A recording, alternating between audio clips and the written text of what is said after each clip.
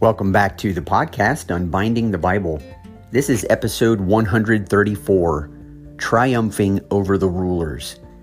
And in this episode, I would like us to continue our look at the gods and in the midst of the gods and how the Lord rules over the gods of the various nations, as well as the temptations that followers of Jesus find themselves in when it comes to living out kingdom realities in the midst of a fallen and broken world. And so what I'd like to do to begin our discussion in the New Testament is simply to start with Jesus. Some of the things that he says regarding the purpose of his entire ministry, and then we'll take a quick overview of some of the things that he faced while on earth as recorded for us in the Gospels. And then we'll end up in a passage in Paul from Colossians chapter 2, which I think will help us to get a little bit better of a framework for how this actually works itself out in our world. And I'll use a little bit of a biographical sketch just to share kind of what I grew up hearing and believing and how my thoughts have shifted in the past several years and how I think that this new shift makes quite a bit more sense of the world and the reality in which we see and live every day. So without any more of an introduction, let's just jump right into triumphing over the rulers.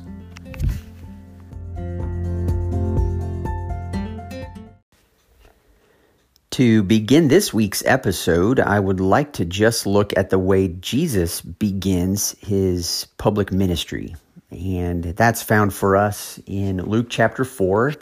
Jesus is in his hometown of Nazareth, and he goes to the synagogue where the scriptures would have been read, and he stands up and he opens up the scroll, we're told, to the book of Isaiah, and he reads from Isaiah 61. And I just want to read for you the words as Luke records them for us in the Gospel of Luke, verses 18 and 19 of chapter 4.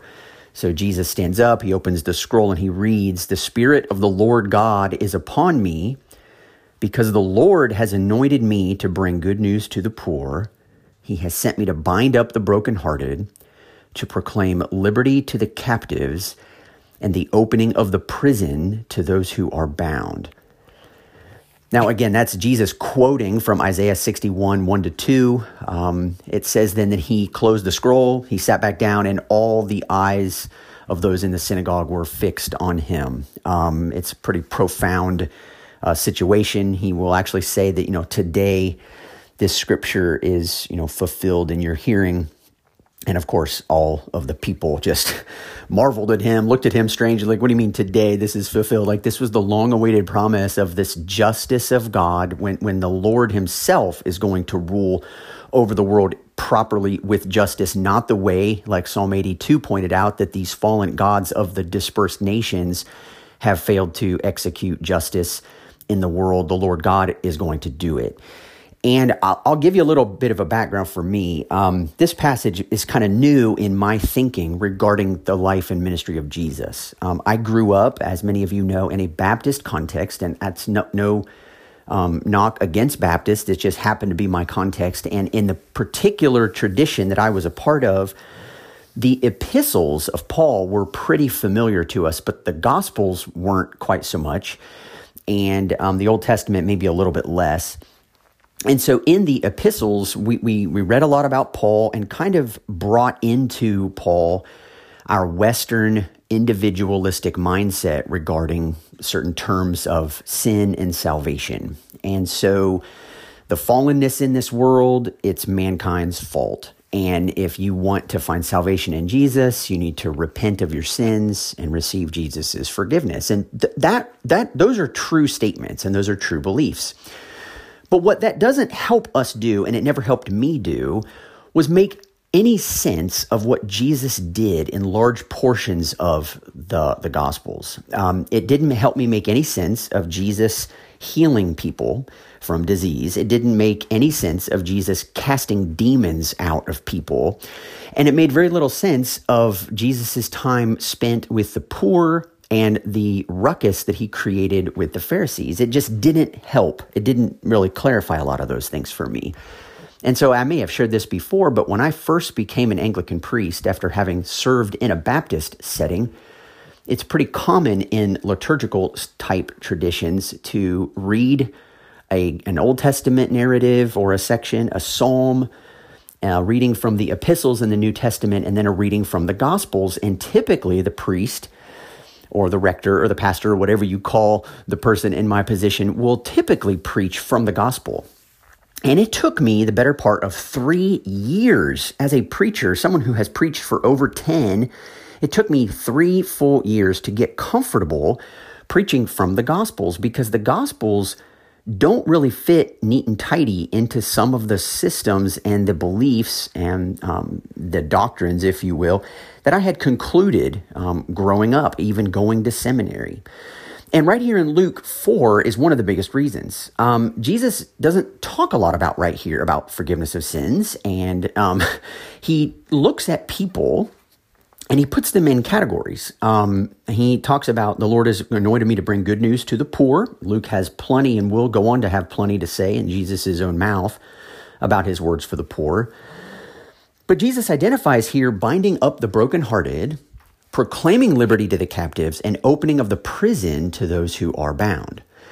Now, for me, again, growing up in a certain theological context, I always was encouraged to read the book of Exodus and the actual Exodus from Egypt as this paradigm for salvation.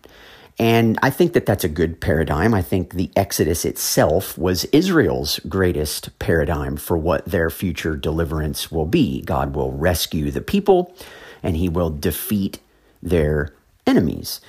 Well, the trouble with this is when you try to decide that the Exodus is the model for what salvation is going to look like, but you're operating on a grid which concludes that your own sin and selfishness is what separates you from God, and therefore you need his forgiveness. And that's the totality of your understanding of the gospel.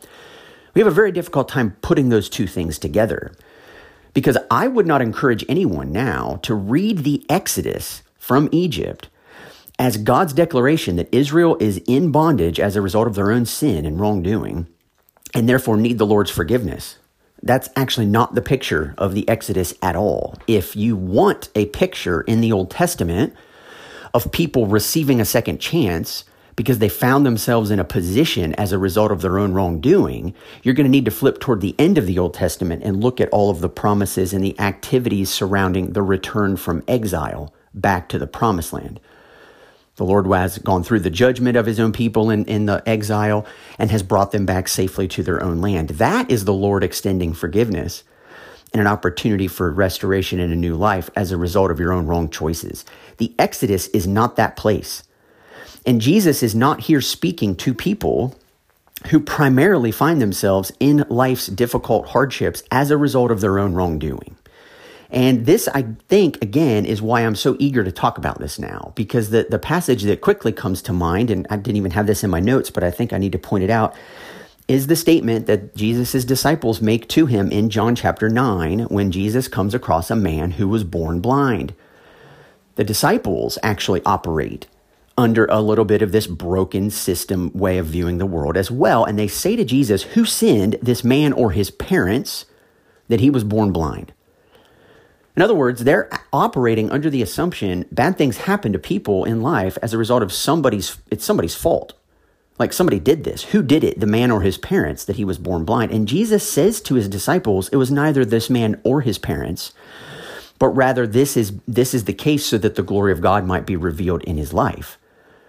Well, Jesus is now telling us that the Spirit of the Lord God is upon him, and he is here and he gives us a few options. He gives us a few examples of what he's come to do. Bind up the brokenhearted, proclaim liberty to the captives, and the opening of the prison to those who are bound. Now, I'm not going to claim for you that what I'm about to share is an exhaustive list of the kinds of people Jesus reaches out to. I have not studied this exhaustively, okay? There may be other interpretations of this which are better and far richer than what I'm going to give you, but I'm going to at least open up the possibility that there are some categories working here in tandem. If you think about Jesus saying, I've come to proclaim liberty to the captives, that in my mind is a much better image of the Exodus than when someone says Israel is in captivity to Egypt as a result of their own sin. That is absolutely not true.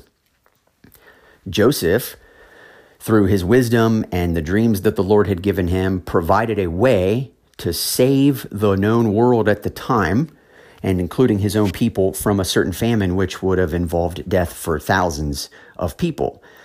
The Israelites then move into Egypt and are received well, but then there comes another Pharaoh at the beginning of Exodus who does not remember Joseph and what he had done for Egypt, and sees the growing population of Israelites, is threatened by their existence because of his own desire to gain control of his empire and therefore the world, and so he enslaves Israel.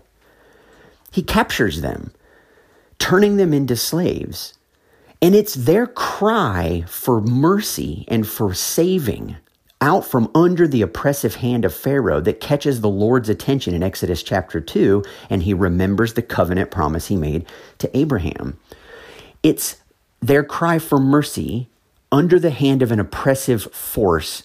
Something outside them has stolen their freedom, taken their freedom from them, and made them captive to something. That's a category, if category is even the right word to describe people, which I'm sorry, it isn't, but that's what I'm just trying to get across. Jesus will deal with people who are captive, and he will proclaim liberty to them. This does take different forms. It is very possible to be captive to your own sin and need forgiveness. That is absolutely true. But that does not help us understand everything that Jesus says and does in the Gospels. Jesus will approach many people, some of which are demon oppressed, and he never blames these people for the predicament in which they find themselves. He simply exercises the authority that he's been granted to him by his Father, and he rebukes the demon, casts it out, and restores the person back to the place of freedom that they once had. This is a very different picture. He is attacking something other than human sin when he releases captives and sets them free. But he does also talk about the opening of the prison to those who are bound. And I sometimes tend to think, while this could mean various things, obviously Joseph was imprisoned, Jeremiah was imprisoned. There are several people. Peter in the New Testament is later imprisoned. There are definitely people who, for doing what is actually right, are punished by other people. And so Jesus is clearly dealing with that. But you might also think of our context today, where sometimes people do go to prison as a result of their own wrongdoing. Like, that is a possibility as well. I'm not saying that's precisely what Jesus means, but just because I don't think you can limit Jesus's work to dealing with people who have committed, atrocities or sins or transgressions and thereby need his forgiveness, just because you can't limit Jesus's work to that does not mean that it doesn't also include that. And so I think that the prisoners, you could say, are those who are in bondage as a result of their own wrongdoing. Whereas a captive is someone whose freedom has been taken by someone else. They're in bondage, but it's not their fault. They've been abused or hurt or mistreated or wounded or had their lives unfairly treated by someone else, and they need set free. But then Jesus begins by saying that he has sent me to bind up the brokenhearted. And I really think the brokenhearted could be the result of either captivity or imprisonment. There are a lot of people today who, when you want to put the chicken before the egg and decide, does your life look the way it does because of your own choices? Or does your life look the way it does because of the forces that have happened to you? And I think a truthful, honest, humble Christian response is probably yes. It's probably a mixture. And as a result, people are brokenhearted. There's a mixture always. Do people have things done to them that are unfair and unjust? Yes. Do people commit sins of their own free will and of their own choice? Yes. Do sometimes the sins we commit lead us to further vulnerability and oppression by outside forces or other groups of people or other individuals? Yes. Does sometimes the unfair things that happen to us lead us and cause us to go down paths which then lead to more and more destructive choices which we ourselves participate in? Yes. So is it as simple as the disciples saying, who sinned, this man or his parents, that he was born blind? Jesus is about to reveal, and will go on to reveal all through the Gospels, that there are constantly multiple factors at work in any type of reality. And it would be good for us to recognize that these things oftentimes go together. Captives, prisoners, it's the destructive nature of sin in the world. Sometimes things happen to us, and then we react poorly in response. Or as one author used to put it, sinful people respond sinfully when they're sinned against. And yet sometimes it's completely understandable and it's completely natural to understand how it is that they've chosen to respond that way. And so Jesus doesn't often lead with pointing out people's sin unless they think that they themselves are beyond rebuke in that situation. Instead, Jesus is much quicker, certainly than his disciples were, and definitely quicker than the Pharisees were, to look for ways in which people have been victimized and are in positions of oppression, and then to take the time and the energy to deal with those issues to set those people free. Here's an example just of the way that I think this actually works. In 2 Timothy chapter 2, Paul's encouraging Timothy, who is a young pastor, to be kind to the people that he leads, able to teach them, or teachable. I'm not sure which way you choose to interpret that, but patiently enduring evil and correcting his opponents with gentleness. And then in verse 25 and 26 of 2 Timothy 2, we read this, "And you do all this, Timothy, that God may perhaps grant them repentance, leading to a knowledge of the truth, and that they may come to their senses and escape from the snare of the devil after being captured by him to do his will." Now, I think if you look at this last phrase, and let me read it for you one more time, he says that they may come to their senses and escape from the snare of the devil after being captured by him to do his will. Now let's take that one phrase, after being captured by him to do his will, right? So captured by him, I think, is a fitting description of captives. Being in a place where you have been captured by the devil. But notice what Paul says, once they've been captured, they then do his will. Well, that's a prisoner. So which is it? Are we to blame? Are we responsible for the things we have been involved in? Or is the devil actively at work in the world around us? Are we responsible for the choices we make individually? Or do the broken systems and structures around us in the world actually contribute to the brokenhearted nature of things? And I think the answer is yes.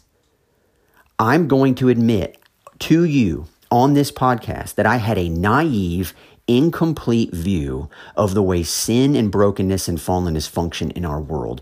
And one of the big reasons why I wanted to point out to you that we have a mirror story of the fall happening at the cosmic level as recorded in Genesis 6. And the reason why I took 3 straight podcast episodes to explain this reality as it appears in the Old Testament was so that as Christians in the 21st century and in the modern West, who are very comfortable looking for human sources for the problems in our world, Jesus, Paul, Moses, the Old Testament, the New Testament, want us to begin holding in tension the fact that there are spiritual forces at work and there are individuals who get caught up in those spiritual forces and then do, as a result, make individual choices that more line themselves up with the broken spiritual realities than they do with the God-ordained realities of justice, righteousness, and wholeness. And so once again, Paul, I think, does a great job of saying, after being captured by him, captives, to do his will, prisoners. And as a result, people are brokenhearted. So what does Paul say to do to them? He says, be kind to those that you lead. Be teachable. Patiently endure evil, Timothy, and correct your opponents with gentleness. Know the kind of world you're in. If people around you have been captured by the devil to do his will, then your way of reaching them cannot at all be the way he has captured them.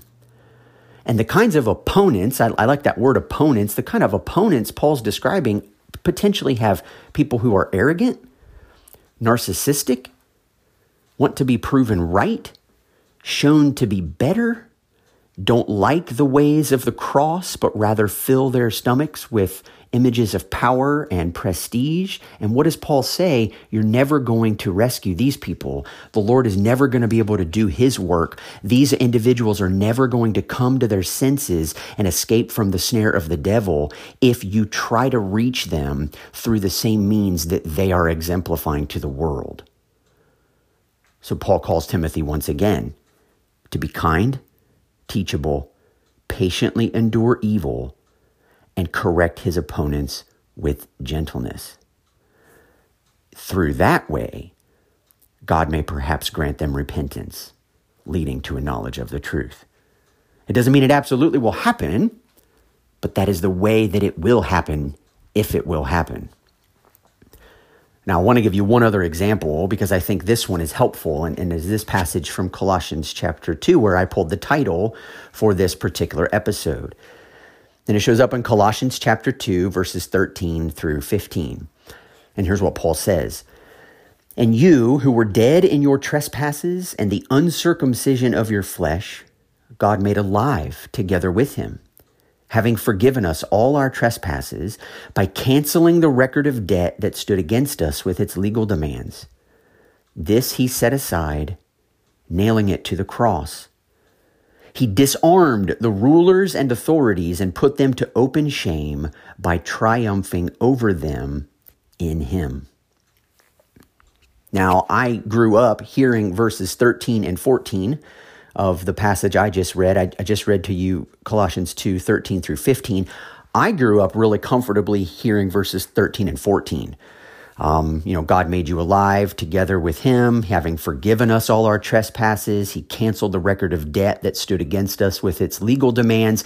This he set aside, nailing it to the cross. And what a beautiful passage. I mean, I do remember images. I have memories of going to church camp and having on a Friday night a wooden cross set out by a campfire and had little slips of paper with small nails. And we were to write many of the sins that we had committed, that we were ashamed of or didn't think God could forgive us. And we were invited to come up and nail those to a cross in a symbolic way, repeating or representing what it is that Jesus did. Paul is telling us that Jesus set aside these legal demands that stood against us and nailed them to the cross, meaning the way the law is immovable and is a standard for God's desires of righteousness and holiness in the world, we've transgressed that law. And that law, by its very nature, condemns us. And so when Jesus allowed himself to be nailed to the cross, he was receiving all of that brokenness and condemnation willingly onto himself for our behalf so that we could be set free from the consequences and from the destruction of the choices that we had made. But as our camp leaders brought us into the light with, it was, we have to acknowledge that. We have to be willing to receive that forgiveness, and the only way to do that is to confess those things, to bring them out into the light. But what I never knew was what verse 15 goes right on to say in the very next verse. And that is that he disarmed the rulers and authorities and put them to open shame by triumphing over them in him. Now, this was weird. I was like, I don't know if I never read that verse or never thought much about that verse. But here we have in verse 14, we have the forgiving of our trespasses, which I think we could look at as the sins and the imprisonment. But we also have disarming the rulers and authorities, which I think goes back to this captives idea of the outside influences. There's things done to us. There's captivity. Jesus deals with both. And Paul is explaining to us that Jesus deals with both. He disarmed the rulers and authorities and put them to open shame. Now, these rulers and authorities, as I shared several weeks ago on the podcast, it may involve some of the human rulers and the human authorities, but Paul will use these phrases, rulers, authorities, dominions, powers, and we'll get into a little bit more of that, particularly in the book of Ephesians. We'll talk a little bit about it as it shows up in the book of Romans and 1 Corinthians. But for now, just understand that when Paul talks about dominions and rulers and authorities and powers, especially with his words rulers and dominions, he's talking about geographical places. He's also talking about powers.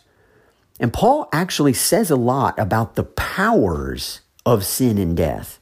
You know, we oftentimes define that word as it's like an adjective, like the power of sin. Sin has power and it has a control over your life. But Paul actually speaks of sin as a power, like the powers of sin and death. And these powers that are at work in the world, sin as a principle is a power.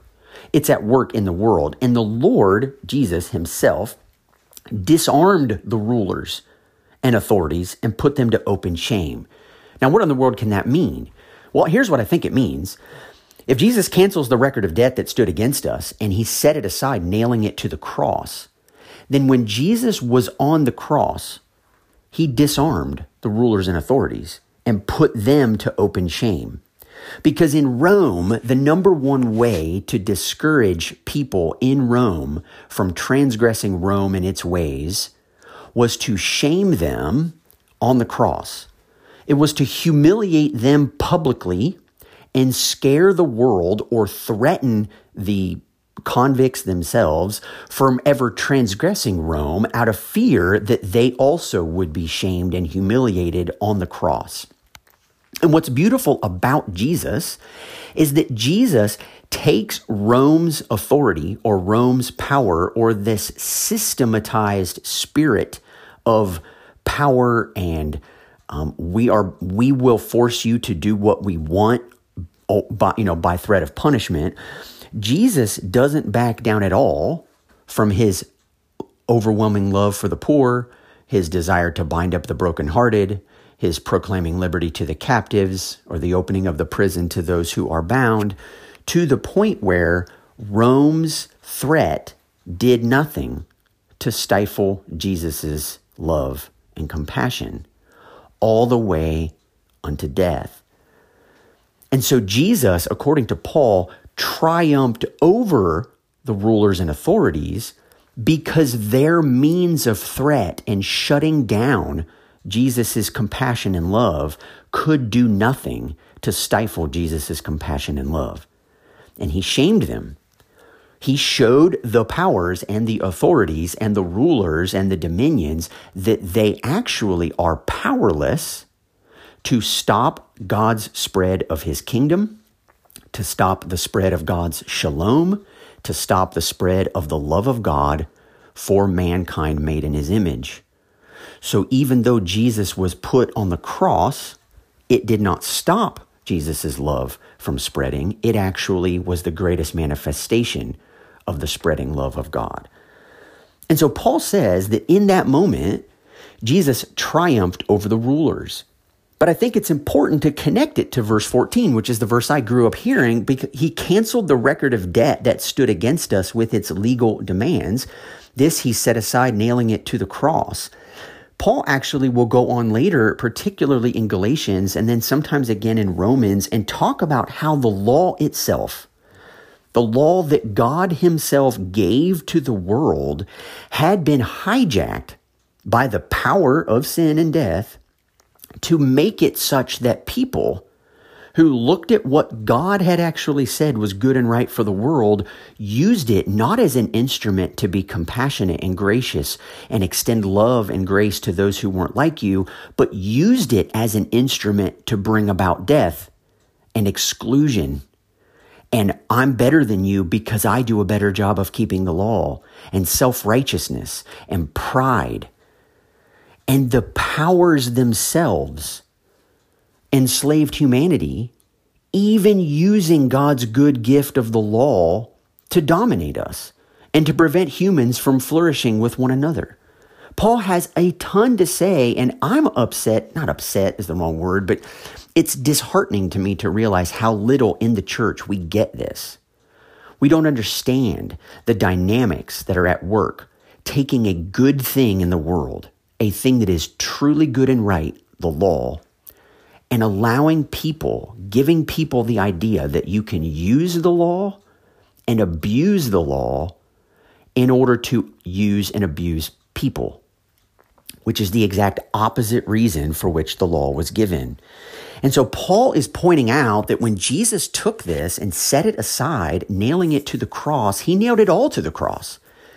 If I am not condemned based upon my failure to keep the law, praise be to God, then I am also not made right before God by my ability to keep the law. And if that's true, then I also lose this crazy idea that I am now doing God's work by judging other people who fail to keep the law. Because if I'm not made right in God's eyes by my keeping of the law, then I have absolutely no grounds by which to judge another person for his or her failure to keep the law. The idea, though, that in the church, and particularly in the evangelical conservative church in this country at least, which again is the only experience I have with the global church, we have a lot of undoing to do when it comes to thinking that our job in the world has been to publicly criticize those outside of our gatherings because of what we believe the Word of God says people should and shouldn't be doing. We've made ourselves the judges, which James explicitly forbids, as does Jesus, as does Paul, and have decided that God is pleased when we do the job of enforcing his laws. I want to tell you, based on what Paul is saying in Colossians chapter 2, and based on the way that he chose to triumph over the rulers and authorities and put them to open shame, we as a church are sometimes just as guilty of operating under the influence of the powers, more so than we are operating under the influence of the Spirit. And that is concerning to me. It's concerning to me that our approach is oftentimes not what Paul encourages Timothy to be his approach. How many times have you heard people talk about the way we deal with issues in our society, or the way we deal with issues between broken relationships? And how many of us find ourselves being kind to those that we lead, teachable, patiently enduring evil, or correcting our opponents with gentleness? How much gentleness do you see and hear in our world today coming from Christians?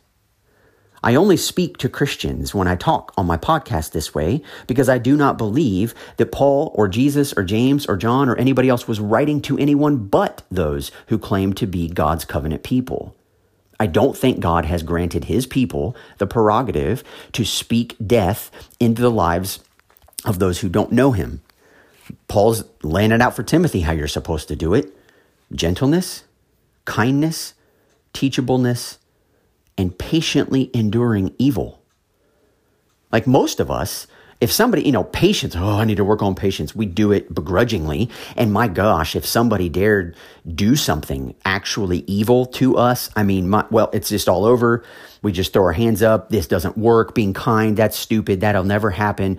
No, what we don't realize is that if that doesn't happen, then we are perfectly at home in the snare of the devil, having been captured by him ourselves to do his will.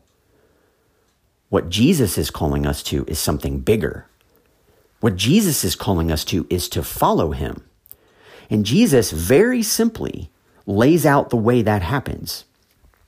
Jesus sets it aside, the law with its legal demands, nails it to the cross, and by doing so disarms the rulers and authorities and puts them to open shame by triumphing over them in him.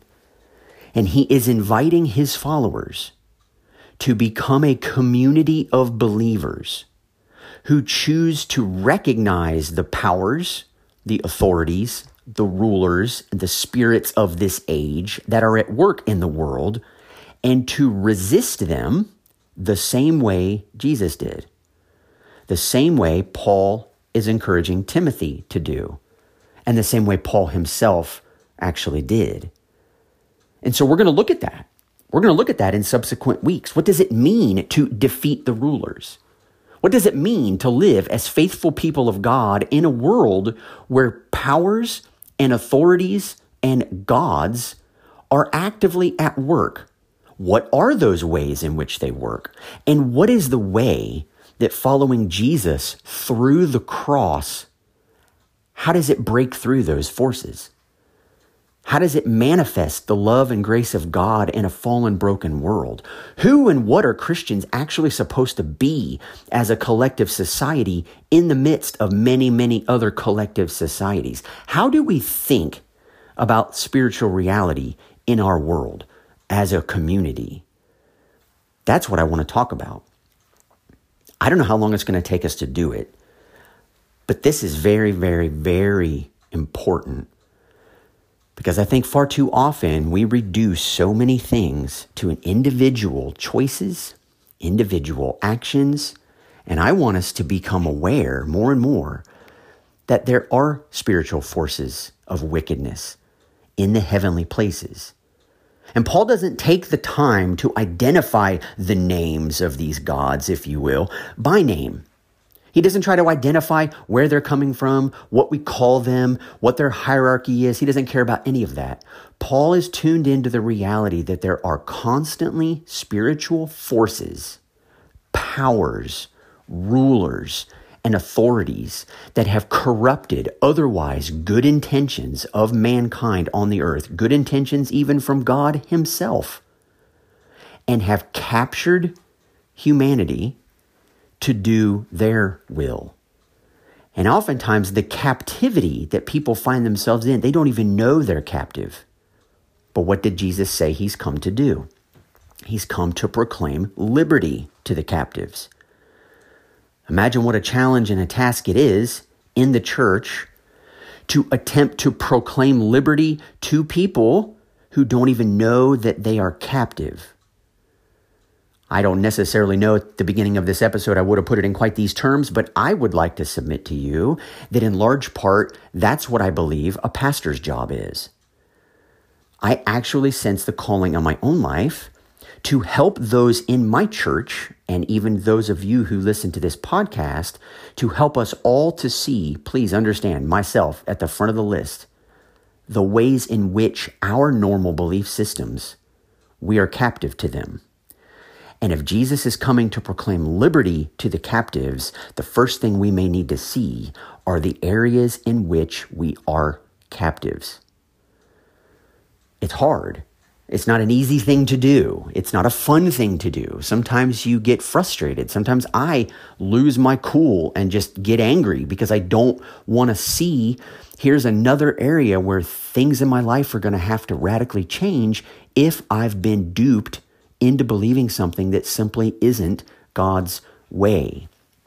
And if the powers themselves were creative enough to take the law of God and use it to allow the people to bring destruction and death instead of life and hope to the world, then there are no categories in our world where the powers are not still at work to bring about destruction and death. They are attacking the church for that very reason, attempting to get the church to think that it's doing God's work by embodying ideologies, mentalities, and spirits that are antithetical to the cross and the ways of Jesus the Messiah. I don't want that for any of you. I don't want that for any of your churches. But I can't turn a blind eye to the fact that there are masses and masses of people leaving the evangelical church today, giving up hope for them because they have seen abuses in the church. They have seen ways in which the church has grasped for power, political power, social power, racial power, and doesn't even know it. And the moment somebody speaks up and says, here's a way in which you're captive, sometimes the church members are the first to pick up a stone to stone that person. And we have to flee right back to Jesus' words of encouragement, although they don't always sound this way, that realize when all men speak well of you, remember that they did the same to the false prophets. When people persecute you, when they don't like what you're saying, take comfort. They didn't like what any of the prophets said either. And so I find ourselves in a unique position. I find the church in a position where we really need to be open to all of the conceivable ways in which these invisible powers, rulers, authorities, and dominions are at work in our world, where they have captured our hearts and our imaginations and our minds and our belief systems, and where they have even gotten a foothold into otherwise good, right, and true things that God himself has given, such as the law, such as Jesus, and have twisted them and manipulated them for unjust causes. And then have gripped Christians into thinking that we can act and live ways similarly to the way the world works, but because we're connected to Jesus, we get to do it in a way that makes us feel justified by it at the end of the day. And that is what I'm constantly trying to put a finger on. And it's hard to do. I might be rambling right now, and part of that is because in a world filled with invisible realities that are constantly fighting against us, it's hard to put a finger on it. And I think the principalities and powers is one of those areas. You can't quite touch it because the moment you try to define it too closely, it evaporates. Or you're saying, well, it's not exactly like this, but it's kind of like this. But all through the church's history, those powers and those rulers and those authorities, while defeated, are not completely dead. Paul tells us that the final enemy to be destroyed is death. The principle of death, the power of death, is still at work in our world. It has been defeated, but Christians are called to walk in the way of the cross, the same way Jesus did. That is how we triumph over the power of death. But if we go all the way back to the 4th century, when Constantine legalized Christianity, when we saw that, in this sign you shall conquer, and a sign of the cross appeared in the sky, and so Rome just slapped a bunch of crosses on the front of their shields and on their swords and on their helmets and said, look, it's going to be this symbol that we're going to have the victory. And then they went and started slaughtering people in the name of Christ. That's the way the powers work. That's the way the authorities and the rulers manipulate otherwise good and right images, i.e. the image of a cross, and completely invert its meaning, but make Christians believe they're doing God's work despite the fact that they're doing the opposite. This is a crazy thing to consider, and we've talked about this on the podcast. This is more or less the gateway to understanding the whole book of Revelation, which is why I feel that it's such a debacle today when people try to talk about it, because we're captured by the worldly powers. We're captured by the rulers and authorities in the way that we think. And when we do that, we simply pick up our Bible, we are unaware of the ideologies to which we are captive, and then we read what John writes in Revelation without understanding the lens through which we should be seeing reality, and then we interpret it in all manner of dysfunctional ways. I won't repeat my talk of Revelation. We spent plenty of time doing that, and you can go back if you'd like and listen to some of those other episodes. I may reference some as we go, but in the weeks to come, I want us to take a dive into the New Testament.